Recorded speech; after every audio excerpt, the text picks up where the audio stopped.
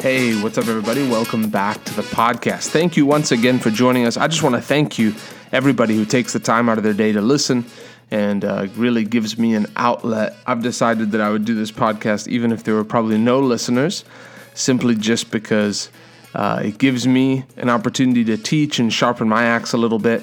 But then at the same time, I know that there's someone out there. There's times where I wake up and I'm going to do, or I'm getting ready to do this podcast, and I'm going to do one subject, and then I need to encourage people with this. So I know there's people that are listening, and that God's leading me to minister directly to you. But first of all, thank you to you for listening. We're going to take most of this week and talk about the spirit, talk about the difference between spirit versus body versus soul, and really spend our times on the theme of the Spirit. Talk about the Spirit of God, talk about salvation, talk about the Holy Spirit, and dive into this subject. This is one that really, for me, has become a core foundation, probably one of the biggest lessons that I've learned. You know, I feel like when you study the Word, you're laying foundations. There's things that you'll study in the Word now you'll read in the Word that may not make a ton of sense to you. But then as the Lord reveals other scriptures to you, it's like building blocks. Once certain things make sense, like once you understand that God is sovereign and that He exists without us, right? We're dependent on Him. He's not dependent on us. But that God's not in control of our lives individually, that you decide if you go to heaven or if you go to hell, right? There's decisions that are up to you and that are not up to God. When that makes sense, then more of the Word will make sense. This is one of the subjects that really, for me, has become a platform for everything else to fall into place. Healing makes sense because of this. Salvation makes sense because of this, even just in how to live a victorious Christian life. So this is why we're going to take some more time, and I know I've talked along these lines, but take some more time to dive into this. So I want to talk about living in the Spirit. We're going to start off with this one, living in the Spirit versus living in the natural, living out of your carnal mind. And we're going to spend time in John and then Galatians as well. But when you look at the things of God, John chapter 4 talks about when Jesus is talking to the woman at the well, he says to the lady at the well, he says, God is a spirit, and they that worship him must worship him in spirit and in truth. And she then brings up she talks about the worshiping at this well and at this mountain. But he says, God is a spirit, and they that worship him must worship him in spirit and in truth. God is a spirit. So salvation for mankind is a spiritual work. Everything that God does, he does first for the spirit of man. Why? Because he is a spirit. You are a spirit. You need to begin to look and see your body as not part of who you are. It's something you possess. Your body is just a permission slip for you to exist on earth. When your time on earth is done and your body dies, that's your permission slip expiring for you to live on earth. You'll still very much be alive. You just won't be alive on this earth. You'll be in heaven or hell. Heaven is a spiritual planet. Hell is a spiritual location. You are going to one of the two. Your body goes to rest in the grave, or your body gets cremated, or your body goes into the ocean, or whatever happens to your body here on this earth. But you are spiritual. Salvation is spiritual. Life is spiritual. The world wants to separate itself from this reality, because if life is spiritual, then we have someone to answer to. If life is just natural and everything that's come from things that we can see, then we have no reason to answer to a God, to a higher power. There's no responsibility on us. Everything was just by accident. There's no purpose. And that makes it easier, because then the mistakes that we make, we can unburden ourselves by the thing of, I just don't have anyone to answer to, because this was just a decision I made. But when life is spiritual, well, if life is spiritual, I didn't birth myself. I didn't put myself here. If I'm actually a spirit and life is forever, then there's a responsibility on me to figure out, number one, where did I come from? And then number two, give an answer to that person for my life. And so this isn't an inconvenient truth for people. And so that's why out of where classes years ago, there were things in schools, the study of pneumatology was taught. And it's the study of the spiritual realm. You can go to Africa. Here in the U.S., it's different, but you go to Africa and there's witch doctors and there's real spiritual demonic activity. I was raised in a church in Durban, South Africa. Was there until I was 8, where people would show up and they'd have demons, and you would see these manifestations, and it was kind of commonplace. There was one time where someone came and started manifesting at the foot of the platform and rolled upstairs. I don't know if you've ever laid at the bottom of steps and tried to roll up, but you can't do it. Someone who falls on the floor and starts slithering like a snake, right? Hands by their side, and you see this stuff. What is that? That's the spiritual realm made alive. People are just more open over there. It's really only in the parts of Europe and then in the West where there is no God. The vast majority of the world is not atheist. The vast majority of the world knows there is a God. They just are conflicted on which side that they're on. Some people straight up just serve the devil. They understand that God is real and they choose to serve the devil. People have made deals with the devil. Life is spiritual. Salvation is spiritual. Our walk with God is spiritual. So when God speaks to you, he doesn't speak to your mind. He's not going to leave you a text message. He's not going to leave you a voicemail. He's not going to leave you words on a paper. He's going to speak to your spirit. And so that's why when people, and just a side note, when people get carried away and looking for manifestations and they're seeking after manifestations, gold dust and dove feathers and gold teeth, and people are going after these things where they say the glory of God has come and then this is a manifestation, oil dropping from their hands. I don't doubt that God can do things like those. I'm not saying they're of God. I'm not saying they're not of God. I don't doubt that he can do those things. But when people are chasing after those things, that's a problem. Because really, the Bible doesn't spend a lot of time talking about those things.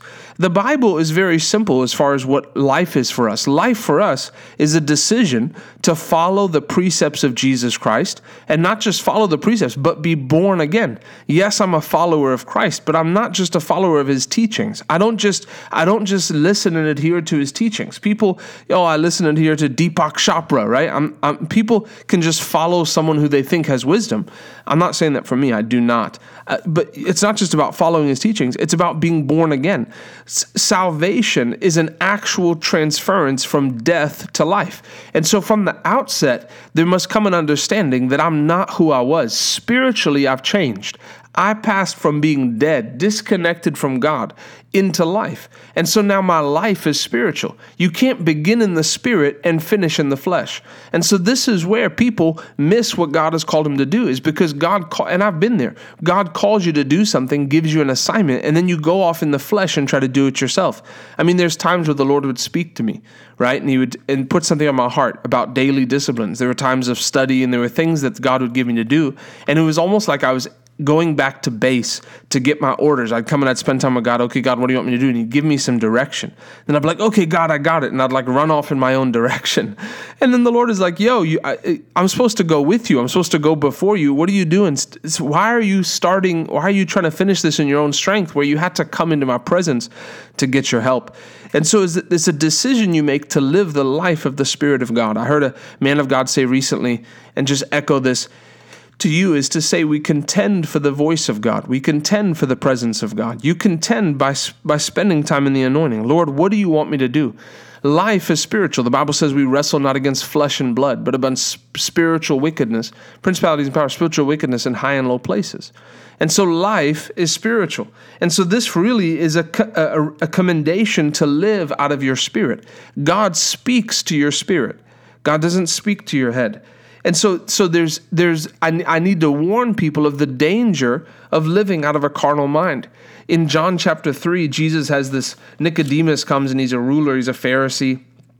He comes and to Jesus and by night and says unto him, we know you're a teacher and you're come from God. No man can do these miracles that you do except God is with him. And Jesus says unto him, verily, verily, I say unto you, except a man be born again, he cannot see the kingdom of God. So here it is. Nicodemus shows up, compliments Jesus and then starts talking about the miracles, the signs and wonders. And Jesus immediately goes to the heart of the matter. Hey, salvation is a heart change. You must be born again. And then here's the difference. What does he say? Nicodemus says unto him, how can a man be born when he's old? Can he enter the second time into his mother's womb and be born? Jesus says, verily, verily, I say unto you, except a man be born of water and of the Spirit, he cannot enter into the kingdom of God. That which is born of the flesh is flesh. That which is born of the Spirit is spirit. Don't marvel that I said you must be born again. And so Nicodemus is totally misunderstanding. Is totally misunderstanding Jesus. As Christians, those who live in the carnal realm, carnally minded, will always misunderstand the things of God. That's how you can get Christians, and you can bring them into something that the Bible clearly talks about. You bring people into revival meetings where the Lord is touching people, but they have no spiritual sensitivity. They have a head knowledge of what Christianity can be. And for them, if you go to a lot of people and you say, what is Christianity? And they've been in church their whole life. They say, well, Christianity is not sinning and it's loving Jesus. And then you put them in something that looks like the whole book of Acts, miracles, signs and wonders, the Lord touching people, the presence of God comes, he refreshes them, and they're like fish out of water. They don't understand it. Why? They're carnally minded. Everything is mental for them. But the mind realm, the mental realm is second. You don't get born again in your mind realm. You get born again in your spirit. That's why so many people have the testimony that when you get born again, yeah, I went to this church and this guy was preaching and I don't remember what he preached about, but all I remember is when he did the altar call, my heart started beating so fast and it's like there was a pull up. What is that? That's the Spirit of God doing what he does. He's not pulling on their mind. He's tugging on their spirit. The Word of God is quick and powerful, sharper than any two-edged sword, piercing to the dividing asunder. That means the separating of the soul and the spirit. And it's a discerner of the thoughts and intents of the heart.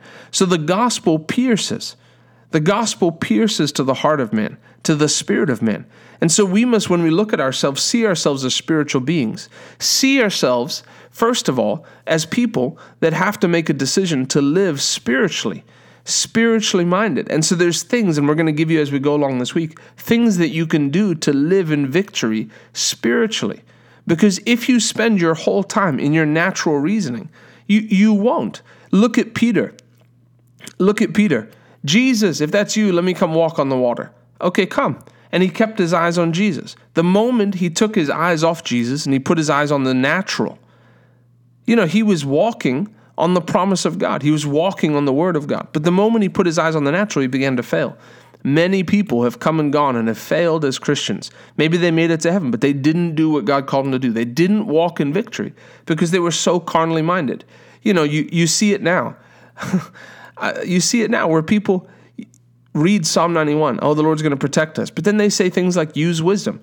That phrase, use wisdom. And I'm all about wisdom. I believe God gives wisdom. 1 Corinthians 1:30 says Jesus is wisdom to us. But people you have people who come to healing school and they go back and talk to their loved ones. Yeah, I'm in healing school. I'm believing the Lord that the Lord's going to heal me of this cancer. And they're like, well, just use wisdom. What do you mean? You're telling me that the wisdom of man is going to contradict, the wisdom of God's going to contradict the word of God? God wants to give people miracles. But then that's basically people saying, I doubt the word of God. They say use wisdom. Now, if you're deciding who to marry, use wisdom. God will give you wisdom. But if you're going after the things of God according to the word of God, well, just use wisdom. No, that's 100%. I don't believe God's word. Yeah, I believe the Lord can heal. But, this is a time where the line's being drawn in the sand. People, if they believe or they don't believe. I believe God can heal. But, I just don't think it applies to today. It's like they act like this COVID thing, that COVID is immune, that God somehow hasn't figured this one out, right? Let's move on from that. But he misunderstands, right? So the word carnal, actually, if you're Hispanic, you'll easily recognize it. If you go to Taco Bell, what is it? Carne asada. That means meat. Carne means meat, right?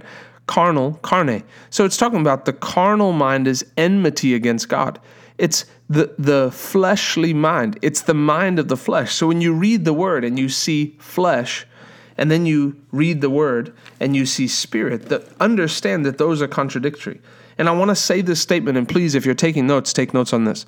You are either living in the spirit or you're walking in the flesh. There is no middle ground. You're either sensitive to the Spirit of God or you're walking according to natural thinking. And so it's a decision that you make to say, I'm putting the things of God first, and I'm going to stir myself up, and I'm going to walk according to the Spirit. So today I want to encourage you to make a decision, to set the path, that it's not enough just to get born again, but it's a decision to walk according to the Spirit. You know, the Holy Spirit will always remind you of the Word. So he will never give you, you shouldn't even need to say these things, but he'll never give you advice contrary to the Word of God. Ever. People come up with these revelations of what God told them to do, and they're contrary to the Bible. Special revelations that God gave him. I'm going to read this and wrap up. Galatians 6, verse 8. For he that sows to his flesh shall of the flesh reap corruption, but he that sows to the Spirit shall of the Spirit reap life everlasting. Christianity in our life on this earth is a decision to put the things of God first, to put the Spirit of God first. That's how you have boldness in the time of trouble. That's how you get out of the mental realm, the mind, the realm of worry. We're going to take a day and talk about the place called the Spirit. But it's how you walk in victory, because everything God does for us, he does first spiritually. Healing affects your body, yes, spiritual healing, but it's first for your spirit. Healing is God impacting and healing your body by his Holy Spirit. It's a spiritual thing. Life is spiritual. God is a spirit. We are spirits. You are not a body walking around waiting to die. You live forever. That's why anytime I hear someone say, you only live once, I said, no, you only live forever. Notice that when people say YOLO or you only live once, it's always right before a bad decision. Yeah, I'm really full and I'm 75 pounds overweight, but I really want an ice cream. I'm so full I might throw up, but you only live once. People, let's go parasailing. Yeah, it's kind of dangerous. Yeah, you only live once. No, you only live forever. Try to keep your body so you can have permission to stay on this earth for longer. That's it for today. Thanks for joining us. Join us all this week as we talk about the Spirit, and we will see you soon.